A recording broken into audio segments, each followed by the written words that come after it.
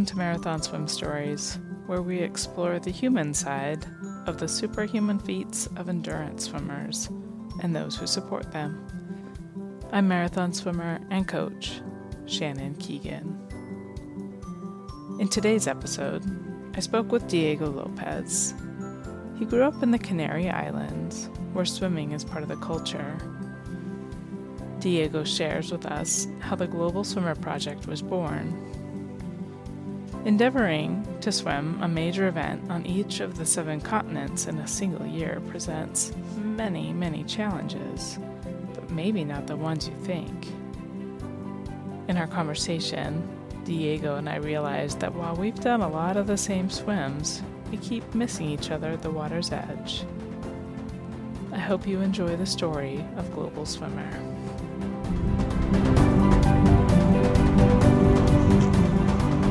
Diego, thank you so much for being my guest today. Tell me, what's your story?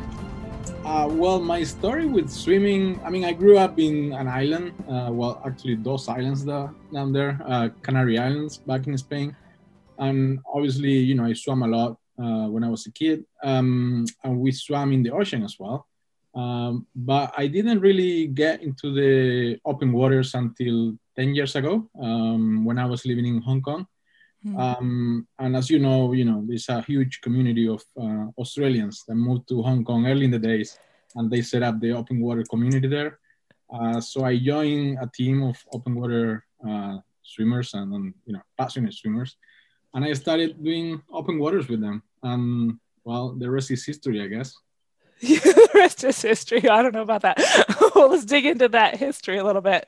So, let's see. I'm so curious about growing up on the Canary Islands. What was that like?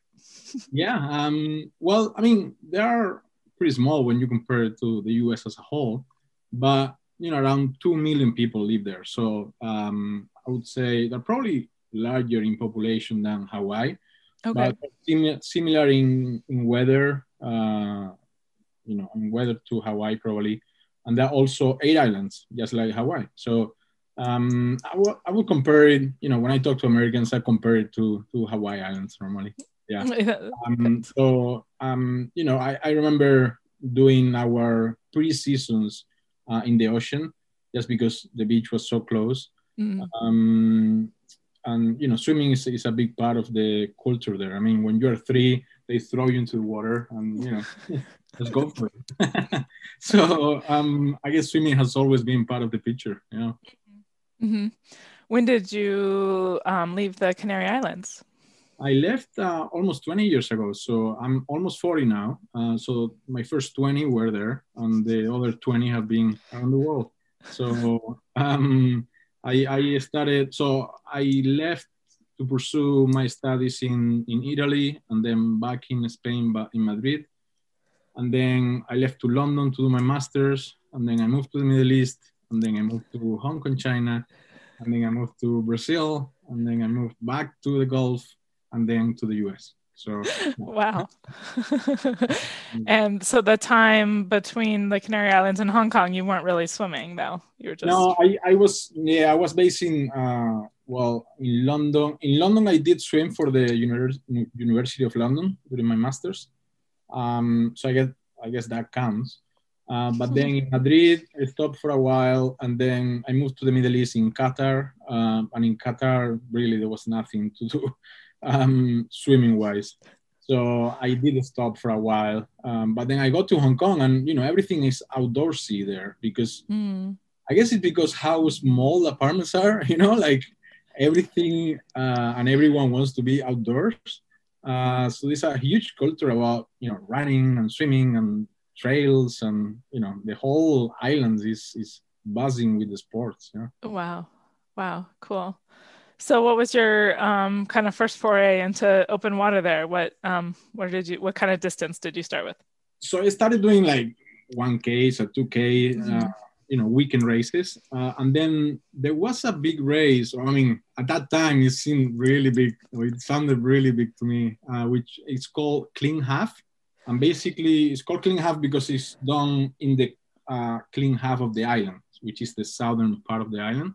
And it's a 15K, so that's 9 miles. So, at that time, it seemed like a crazy adventure and goal to me. And I remember being so nervous before the race. And then I think back now and I'm like, oh, come on, it's a 9-miler, you know.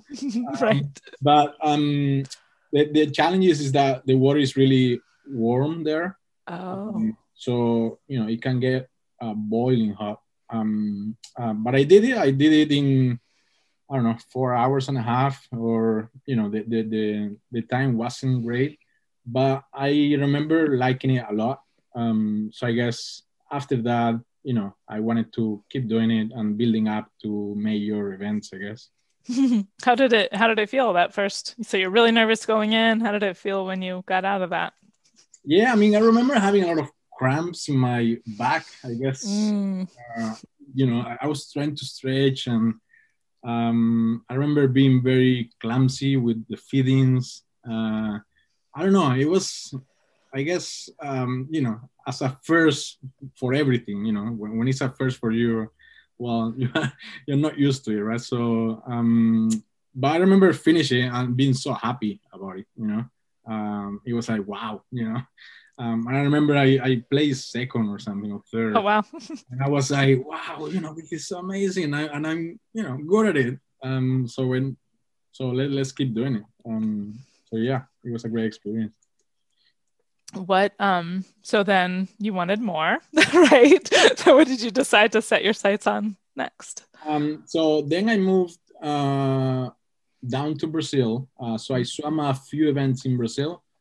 There is one called the King and the Queen of the Sea, which is an awesome name. But they are normally smaller. They are like 5Ks. At that time, when I was there wasn't, this swim that Anthony did from one side to the other one of Rio. I was actually living very close, but that swim wasn't offered back then. I would have loved to do that. But I did short swims. But then it was when I moved to New York that I really started to think big, and I set my sights into the swim around Manhattan, and I was like, wow, this is really the big league, and I was completely hooked into it. How did you get the idea for Global Swimmer? Well, that was shortly after I finished Manhattan. So I had done, that was 2017. So I had done a few swims here and there, especially around, the East Coast and the Caribbean, I guess. And I was talking to Stephen Munatones, and I said, well, he congratulated me for a good year in 2017. And I was like, yeah, but, I want to swim even more on overseas. I saw this really cool race in Australia and this other one in South Africa. So I'm thinking of doing like one in each continent. The problem is that in Spain, we say that there are 5 continents in the world. So we say that it's America, Europe, Asia, Africa, and Oceania. But you guys in America say that there are 7, right? So you basically split the Americas in 2, right. North and South, and then you count Antarctica as a continent. So Steven said, why don't you do the 7 continents? And I was like, what do you mean 7? Which one is the 7th? And he said, Antarctica. I said, oh shit, like, can you swim in Antarctica? So, anyway, so we sort of coined that term of Continent 7. I set my sights into this huge year of swimming around the world. And I guess Global Swimmer came out of it. It was like natural, right? Like, oh, it's a swimmer swimming around the world, then there's a global swimmer. So I was happy to embrace that nickname, I guess. Yeah. So where did you head first? I don't know if we should do it in chronological order, or like, how about we'll start with which one were you most proud of, or which swim are you most proud of to date? I will start with the most challenging swim, which surprises people, because it's actually Titicaca, the one in Bolivia. Mm-hmm. It was brutal. I mean, we were talking before about altitude. Oh my God, that swim is in feet. I think it's 12.5 thousand feet or something. I mean, it's like 4,000 meters. Mm-hmm. And the challenge of, swimming, like working full time. I was working full time for a huge corporation back then.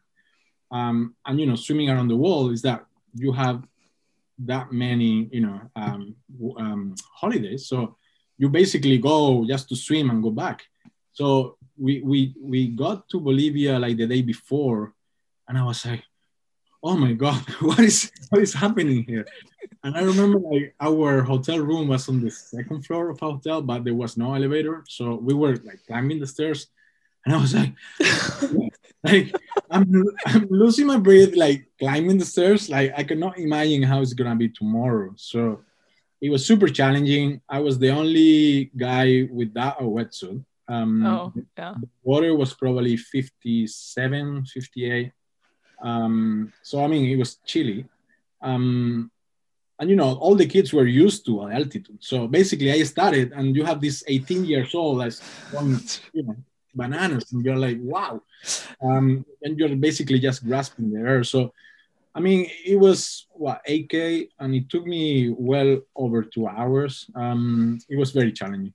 I remember finishing, I was shaking. I was given the air, I don't know how to call it. Oxygen. Yeah, oxygen by the police. I mean, it was a huge undertaking for me. Yeah. Is that the one that the sun to the moon, or? Yeah, exactly. Yeah. From the moon to the sun, or from the sun to the moon. Luna, yeah. That's so cool. I'd love to try that one sometime. Yeah, it's challenging, but it's super nice. People there are super nice as well. I heard I think it was Michelle Macy was saying the water was kind of pretty beautiful there. Was that my recollection? Yeah. It was clear, yeah. I mean, to be a lake, honestly, it was very clear, and it was pristine. Yeah. Cool. So most challenging, Lake Titicaca, and then next most challenging. I mean, obviously, Antarctica is a challenge because so you suffer a lot, but you suffer a lot in a very short window of time, right? So my swim in Antarctica was under 15 minutes. So you cannot really compare it to like the English Channel. Right. Throughout 11 hours. But I would say, I mean, to this day, I still look at my videos of the recovery in Antarctica, and I barely recognize myself. I mean, it's just another state. It's like being, I don't know, super drunk and not remembering anything because you barely remember the race because you were in such a state that you don't remember it. So, yeah, I mean, that's challenging as well. It's another level, probably. How do you kind of push through that? So you've talked about lack of oxygen, extreme cold. How do you push through these situations? I guess there's a huge factor of, mind power involved. Especially around ice swimming and swimming in ice, in cold waters. I wasn't used to it at all. I mean, growing up in the Canary Islands, the water there does never go under probably 62. So, I have never experienced waters under 62 in my life. So I guess I spent 1 year just, working on that aspect. I'm working on mental strength to face all those challenges in the water. But, it's I mean, as you know, it's an expensive sport, but when you go look back and you say, well, what did I get out of the English Channel? It's not a diploma hanging on the wall. It's just the mental strength of being stung, being miserable, being cold, and yet, or being pushed away from the current, and yet, persisting and looking at France and saying, well, I'm gonna get this done. So to me, that's really priceless. So I guess, we are lucky in the sense that we get a lot of mental strength from the sport, I think. Yeah, for sure. I tell my clients that are kind of getting ready for the first marathon that it's a milestone. It's like getting married or having a baby. It's like, this is something you're going to look back on. maybe that's a little dramatic, but I think it's a big deal when you do these big swims. And like you said, when you can look back and I don't know, see footage and see it recover. I don't know, like there's just it's you can look, it's something I think Evan Morrison said something like it's you'll always have that. You can carry that with you everywhere you go. I think it's pretty remarkable. Yeah, and after that you face problems like I don't know, like COVID-19, right? And you're like, well, if I've done all that in my past, I can overcome this as well. So I think it makes you stronger for sure. Mm-hmm. Yeah, I tried that when I started Marathon Swim Stories. I thought it would be like, there'd be these insights that we share that, help save the rest of the world. But I've never gotten the like anybody else beyond marathon swimmers to actually understand. That's okay. Okay, so Antarctica, and then what was your next one? What's the next most difficult after Antarctica? Trying the reverse challenging. I mean, we talk a little bit about English Channel. So English Channel was obviously, everybody knows about it. I don't know. Some people, I heard somebody said they had like a lane line almost. It was so flat that day. So I don't know. Tell us what it was like. What was it like for you? It was flat for me. I mean, I look at the videos and, there were no waves at all, but the currents still push you. And honestly, I was going for time. I wanted to go under 10 hours. That was my goal. I was swimming a lot back then, like, I don't know, probably 30K a week only, but I was doing a lot of races. So I felt really prepared for it. And I was pushing for the 10-hour mark. But still, I see my curve and, it's pretty pronounced. And I remember going halfway, it's like, well, it's exactly 5 hours, so you're on track. But then the moment you reach the French currents, that's super challenging. And I remember swimming, you're super tired after 9 hours. You're being stung by jellyfishes non-stop. And you're swimming, you're like, okay, how much left? It's 2 miles. Okay, I got this. You swim half an hour, and then it's like, okay, 2 miles. It's like, are you kidding me? You told me 2 miles like a half an hour ago. It's like, yeah, I mean, the current is basically pushing you, and you're still in the same place. So I think at that point you're like, well, I better fight for it. So yeah, I mean, obviously it's challenging. I'm not gonna say it's not, but I guess the the drill basically. I mean, if you have prepared for it, you know what to expect. So yeah. Just dig deep and keep swimming. Yeah, exactly. Just put your head down and work hard. Yeah. Yeah. Yeah. What's good? So you've done all this. You've traveled to 7 continents. So you're arriving and you're working a full-time job and somehow training. So first of all, how do you do all of that? And honestly, I wasn't telling many people like at work. I was keeping it a secret at work, and I didn't have anybody at Facebook or anything, just to separate things. But I remember like my boss asking me, "Oh, what did you do, last weekend?" And I was like, "Oh, not much." And I had just arrived from England from swimming the English Channel, and I couldn't tell him because to me it was like, "Oh, what about work? You're supposed to be working full time, but you're like scrapping one day from here, from there." I'm flying to all these places and not telling anybody. So yeah. I mean, with time, they got to know, and they were like, "How did you do that? How did you pull it?" I mean, and I guess it's just a matter of organizing yourself and making the most of your time. Of every single hour in the day. I don't know about you, but I swim at 6 a.m. So like I swim for 2 hours, and the rest of the day is for work. So when people say, "Well, how do you swim and how do you do all this?" Well, you swim 2 hours, you still have 22 hours in the day to sleep. Well, yeah, I mean, I think it's just a matter of organizing yourself and being, efficient with your time. Mm-hmm. Do you have any good stories of the thing that you forgot or you wish you'd remembered? Or I mean, it's a kind of a big undertaking to just start flying continent to continent to go swimming. I think for marathon swims, I mean, if it was just a, off the cuff 1K or something, but when you get to marathons, like that's a big deal.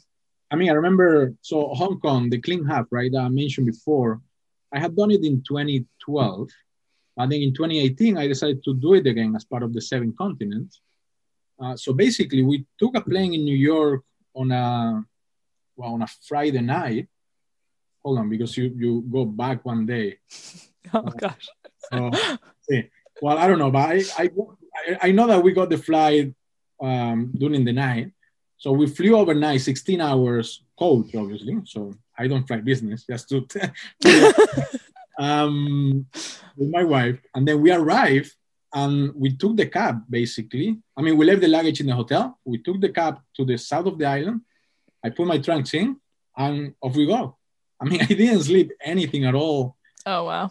And we just went into a brutal hot day, in waters of 85, Oh, so it was brutal. Horrible. And I remember thinking, like, how did we pull this? I mean, when I finished first, and I shaved like half an hour from my best. Wow. My best. And I was like, wow, how did we pull this? But yeah, after the race, we went to the hotel and we literally passed out for like, I don't know, 18 hours. Till your flight home. Exactly, yeah. Yeah, I mean, we partied the weekend and we went back to New York and like nothing happened. Like, wow. What did you do last weekend? Like, nothing, not much. I watched TV, right. Documentary about Asian swimming in Asia. Just won this marathon. Yeah. Oh man, that's amazing. But you haven't like gotten somewhere and I don't know, you must be extremely organized. Yeah. I'm a numbers person, right? So I'm in finance, so everything is like, in boxes and Got it. So it's like the kit for the marathon, so it goes in the suitcase and then you're done. It's got everything in it. There's no, okay. Yeah. I see. So what was after, so we were going in reverse order, Titicaca, Antarctica, English Channel. What was the next most difficult? Yeah, we're missing Catalina Channel, that has its challenges overnight. Did you get the bioluminescence? Yeah, I saw a lot of that. And it was funny because, I think only, 7 Spaniards have done the Triple Crown. And there was another guy swimming the week before me in the Catalina Channel to complete the Triple Crown as well. And it's funny because I was talking to him and apparently he got into the water and he was not too used to the night swim. And after 2 hours, he freaked out and, he got out of the water. He couldn't do it. And I was like, wow, I mean, I had done 2 night swims. One was Acapulco in Mexico, which is 22K during the night. So I use it as a practice, I guess. And then the other one is Roosevelt in Scar, which, basically, I mean, you swim during the night only for like an hour, maybe. Right, yeah. It's not comparable. But, I sort of knew what to expect. But still, I mean, I don't know if you've done Catalina or swam around there.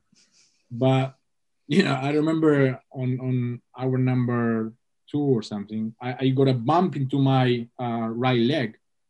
And I was like, oh shit, what was that? And it's pitch black. I mean, you cannot see anything, right? And you get a bump into your right leg and you're like, oh shit. Should I stop? Should I not? And I saw my kayaker, who was a very close friend of mine, and he didn't react. So I was like, well, I'll keep doing it. And then I talked to him after the race and he was like, yeah, I saw something flying out. I was like, what? I don't know what it was. Probably a seal. I mean, it was probably a seal that was lost or something. But, the lost seal event. Okay. I mean, you can't help but wonder, like, what was that about? And perhaps it was a shark. I don't know. But yeah, he has his challenges. but the ride was pretty smooth. And I finished the Triple Crown there, so that was an added bonus, I guess. Yeah. Yeah. Do you have your nutrition perfectly dialed in? Like, if you, I feel like it's just like you're just like, and then I went swimming, and then I went swimming, and then it was fine, and then I finished. Like, tell me something interesting that happened in one of these events. Super simple when it comes to nutrition. I do bananas on every hour, and then probably at half of the race I do peanut butter like a reward. It feels so good. It's like, oh my god, like this means halfway, and I'm rewarding myself. But normally I do bananas and Gatorade, or I don't. I see all these swimmers that spend a lot of time trying to get the right formula, mixing, gels, and I'm like, no, I'll go there, I buy a bunch of bananas, and that's it for me. And the same goes for like lanolin, and I see all these swimmers putting a lot of mix and things in their bodies, and I'm like, let's put Vaseline here for the chafing. That's it. But I guess everyone is different, right? Yeah, right. I mean, I try to keep it simple, to be honest. And I think my wife appreciates that because, she doesn't have a hard job just trying to throw me a banana. That's it. I don't have to number the bottles. Right. That's pretty impressive. So how many bananas do you need per hour? Well, so it's one every hour. So okay. If you think about the English Channel, I probably ate 10 bananas. That was it. All right. Yeah. What country had the best bananas? Well, it's funny in Peru. So my wife is from Peru, and in Peru they have like 5 different kinds of bananas. So you go to the supermarket and it's like paradise for me. I'm like, wow. I don't know which one to choose. I'm trying to do a race there, which is in December, because it's their summer. Mm-hmm. So I'll probably try to do like a 22K race there. So yeah, I'll try to taste all the bananas there. But yeah, normally it's pretty simple, right? I mean, in the US, chiquita everywhere. Right. I had a banana in Thailand when I went, and God, it was ages ago, but it ruined the idea of bananas for me anywhere. I just can't, it was so good to get a banana that was like so fresh. And there were the little kind. And so anyway, I can't eat bananas anymore because I've had a good banana. Maybe I need to go do some in Thailand and try that. Yeah, I'm not sure I was in Thailand. I don't know which marathon race there is in Thailand, but I'm sure we can figure it out. Yeah, I love that. I thought about somebody I was talking to went there, and I was like, God, it'd be fun to have a camp there, like a marathon swim camp. But I was way before my open water swimming days when I went to Thailand, but I just remember being on one of the islands and just looking across and being like, I could swim there. It's like before anyway. So someday maybe we can go string the islands together. That'd be fun. Yeah. The water there's just so gorgeous. I guess it is a lot of places. Yeah. What was your favorite place to swim of all those everywhere you've been so far? What's been your favorite? I don't know. I mean, there's so many gorgeous places around the world. I really love the swimming in South Africa, for instance. I mean, Cape Town. I mean, overall, I've been in over 80 countries, and I keep saying that my favorite country to visit is South Africa. Really? I mean, it has so many places to see and to visit and to do. I've been to South Africa probably 7 times, and I don't like to repeat countries, but I just keep going because I love it. So Cape Town in particular is an amazing city. You have this, how is it called? The Lion's Head mountain overlooking the whole bay. You have the Table Mountain in front of it. And then you have this beautiful water. Obviously, there are some white sharks in it, but, that's another story. But Ram Barkay, he started organizing the what he calls the Freedom Swims, and it's basically from Robben Island, where Nelson Mandela was held, to the bay. So to, I think it's called Bluebird, is basically the mainland. So that swim is not too long. It's probably, I don't know, 10K or 9K. It's not even 10K. But it's challenging because it's cold. It's normally 11, 12 degrees Celsius. So that's what? 51, 53. 50, yeah, less than 55. And I remember, so I flew there on the same, right? The day before. And then the day of the race, there was a huge, how to call it? It was foggy. It was a huge fog storm, or I don't know. It was super foggy. So the boat that would take us to the island, to Robben Island, wouldn't depart with us. So we were just waiting for probably 4 hours, and I was freaking out because the whole project depended on the races happening, right? Mm-hmm. We were just waiting there for the boat to reach Robben Island. Finally, they got the green light. It took us there, and we started the race, and it was beautiful. It was just beautiful throughout. There were so many seals, playing with us. Luckily, I didn't see any white shark around them, but I'm sure they were around somewhere. Yeah. What's your so it sounds like you've done a huge swath of the world, but like you've also done a lot of events as well as some solo things. What do you kind of prefer? I think increasingly I prefer solo events. I guess I'm not sure if it's because I'm grumpier with age. You want to be on your own, like not being raised by 18 years old kids. I was just in a race this weekend in Pennsylvania, and it was like a 4K race. And, you have these young kids, and you're like, damn it. Out of my way. Yeah, exactly. But no, I'm a very competitive person, so I guess that helps you push harder. But I also like the big events because you're in a completely different pace. Mm-hmm. When you do a 4K, you just... myself, I just breathe to one side, right? So you are focused on, pushing forward and not being overtaken by anybody. But when you do a long swim, I go like breathing every 3. I completely switch off.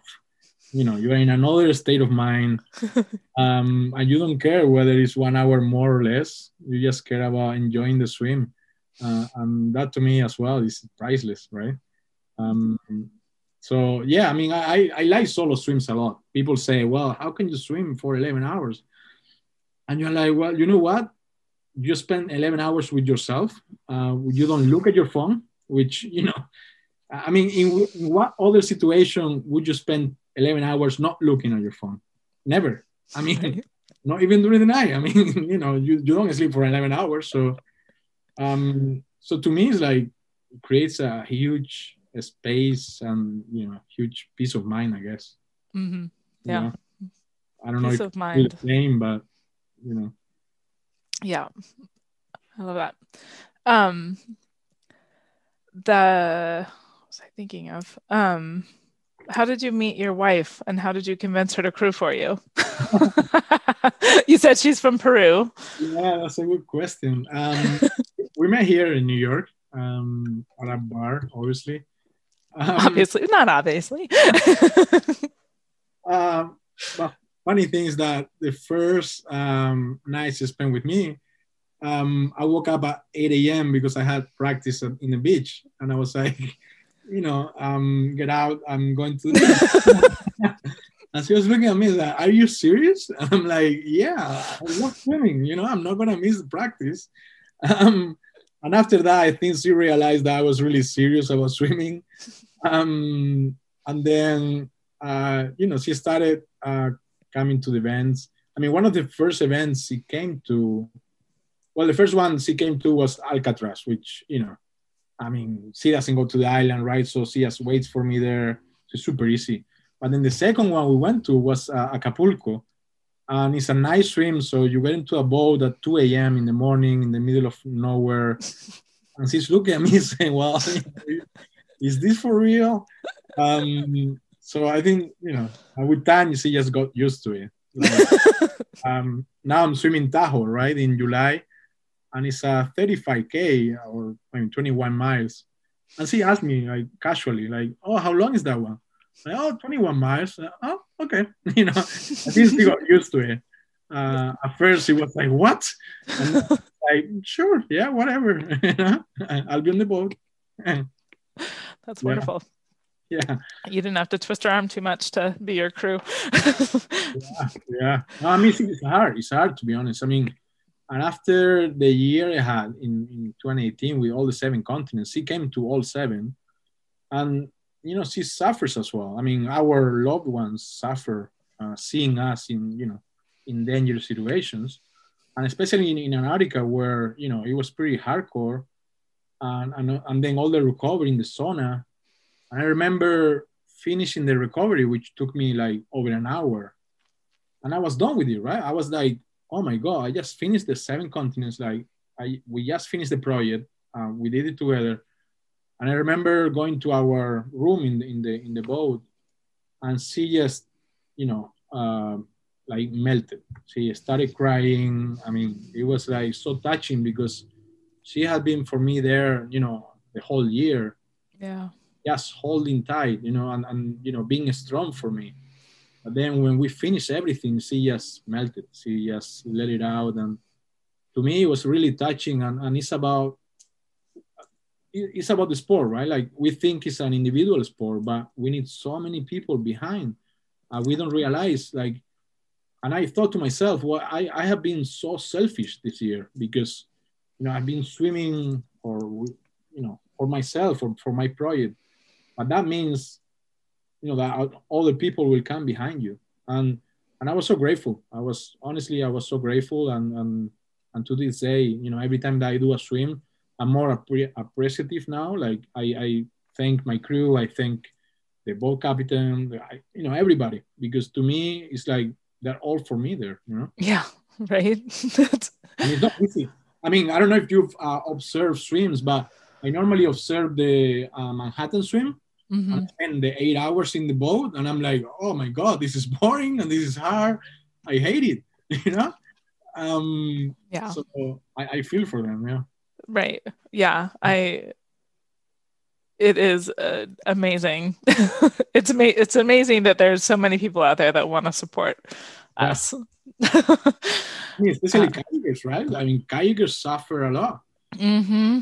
I remember I did swim in North Dakota, the NWET, which is 36 miles? 36 miles, yeah. My kayakers, I mean, she was stretching, like, you're just lying. Like, kayaking for 36 miles. I mean, super hard for them as well. Yeah, yeah. Yeah, and that's not a straight shot at either, because you're like this. I remember just wanting to like run. Yeah. Oh my goodness. You see the signs, right? Going from 36 to 1 mile. Right. Yeah. How's the pandemic been for you? I mean, it's been okay. I mean, we were at the time living in Manhattan, so in our small apartment of like, I don't know, 40 square meters. And it was terrible because, we couldn't swim, we couldn't walk, we couldn't do any exercise. But then in September of last year, we moved to the suburbs. So we're now in New Jersey. And I found a new swimming club, like a master's team. And I started swimming with them again. And I'm super happy. I'm super grateful that I could find a pool and I could find a new team to start exercising again. Because honestly, I didn't mind working from home. I didn't mind not leaving the house, but I missed swimming a lot. And I don't know about you, but when I don't swim, I'm super cranky. I wouldn't want to be around me when I'm not swimming, Yeah. No, I hear you. I don't know. I mean, I don't know how it was on your side, but I missed swimming a lot. Yeah. Well, I think a lot of people did. I'm spoiled. I have a pool in my backyard, so. Okay. Is there anything that you haven't finished? Any swims that you haven't finished? I mean, so many streams out there, right? And you know, it's really up to you whether to follow, you know, the famous streams, so to speak. And you know, a lot of people want to do the Ocean Seven, and you know, I wanted to at some point, but and I did. I actually booked my places for I think four of them, and I missed them because they were either 19 or 20. I couldn't make them. And then I thought to myself, why do I have to do the Ocean Seven? You know, like why do you have to follow other people's footsteps if that doesn't mean anything to you? And instead of that, you may do another very cool swims that nobody has done. So I'm not sure I'm gonna do the Ocean Seven ever, but I'm definitely gonna do more cool swims. There is one that I keep looking at, which is the Triple Crown in South America. There's the Brazilian, then there is the Beagle Channel, right? Is that in Chile to Argentina? And then there's the third one. Oh yeah, Uruguay to Argentina, right? Which is Rio de la Plata. So I keep looking at it. Maybe I'll do it someday. I'm gonna do Tahoe now, which I think is gonna be a good challenge. But yeah, I mean, there are so many swims out there, and I think the important thing is to face them when they mean something to you. I mean, don't just do them for ticking a box if they're not gonna mean anything to you. But yeah, we will not run off swims anytime soon for sure. But there's not any swim that you started that you didn't finish. You finished everything you started when you get in the water. Well, I only got one DNF in my life, I think, and it was in Australia. So the swim in Australia was a 25K between Perth and an island called Rottnest. I don't know if you've heard the Rottnest Channel. Yeah. And that day was super rough. And it was my first swim. I mean, luckily I had done another swim in New Zealand, so that sort of counted towards the goal of the Continent 7. But that was my first big swim in Australia, and I was really, focused on finishing. So they started pulling people out of the water because the waves were so rough. Oh, wow. And we were halfway, so we were in the middle of the channel. We were like literally 5 hours from Perth and 5 hours from the island. We were in the middle of the channel, and they started pulling people out of the water. The police boat came a couple of times, and they said, well, if you stay in the water, it's at your risk, at your peril. You're putting everybody at risk. Out of 1,000 participants, you are the only one left in the water. And I was like, and, I was looking at my wife and at the boat, and they were like moving a lot. The boat was like, basically they were vomiting. I mean, it was a nightmare. Wow. So at that point, I guess, it was difficult. It was very difficult to take the decision, but you had to call it off and look for look after others as well. Yeah.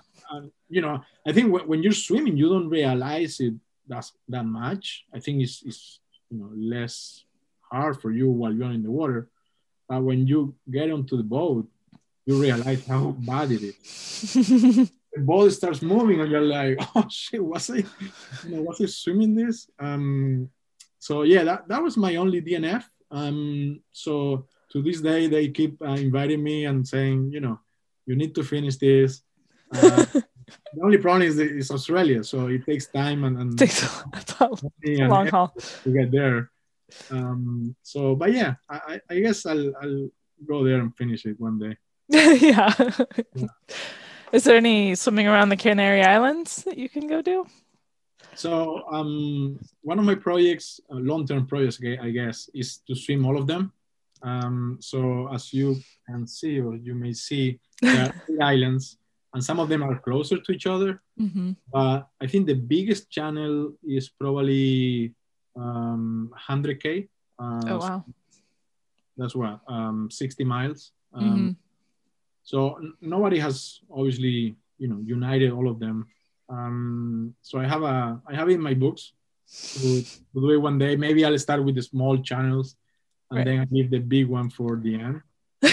Yeah. But I would love that. Like, you keep thinking, oh, I'm from a place and I spend all my life around the world, but then I want to go back and do something there. Yeah. Yeah. Yeah. Do you have family there still? Yeah, And yeah, friends and stuff? there. Yeah. My parents, my sister, my nephews, they're all there. Yeah. Yeah. That would be fun. What you've talked a few times, and I think your stories speak to it as well, as kind of your mental fortitude. Is there anything specifically that you do to hone your mental fortitude? I mean, break it into parts, I guess. Just swim feet to feet, as they say. And it's the same with goals in your life, right? Like I've endured work challenges as well and personal challenges, like everybody. And I guess it's just a matter of compartment. I don't know how to say in English, but basically put it into different compartments. Compartmentalization, yeah. That's why I'm saying English, because it's super difficult. But excellent. Yeah, basically you put it in different compartments.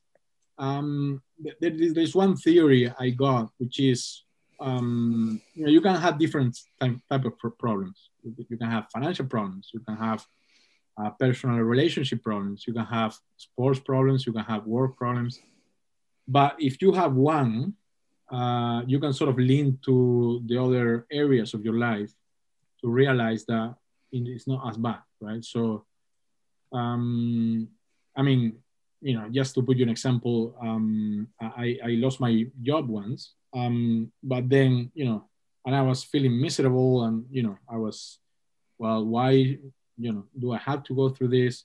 And then you look at the other aspects of your life and everything is perfect. So it's just a matter of fighting that little thing. And swimming is the same, right? Like if you are swimming the English Channel and you get stung by a jellyfish, and you start thinking, what am I doing this? I feel miserable. I feel, and everything adds up. You end up like, getting out of the water.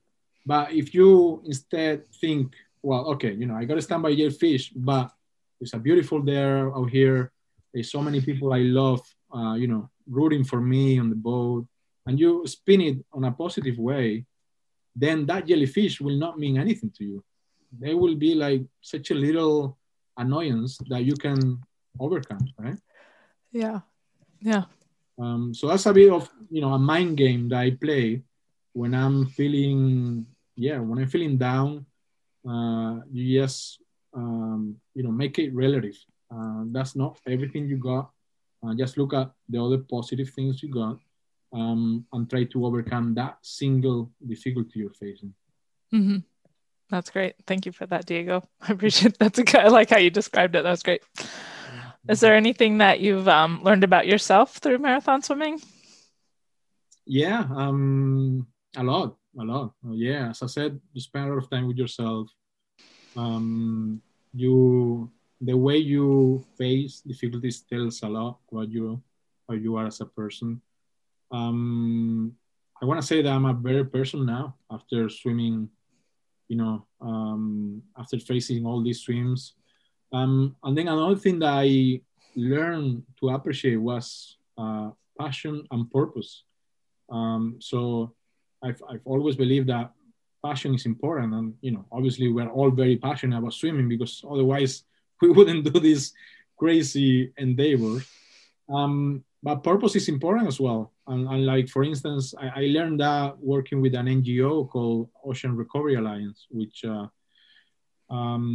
is basically run by a friend of mine called Doug Woodring. He was actually just inducted to the International Marathon Swimming Hall of Fame, 3 weeks ago. And he's based out of Hong Kong. basically the NGO fights plastic pollution, right? But what I learned there is that the purpose of swimming and getting the message out there was also to convey the purpose and to pursue the purpose. And that was as important as the passion itself.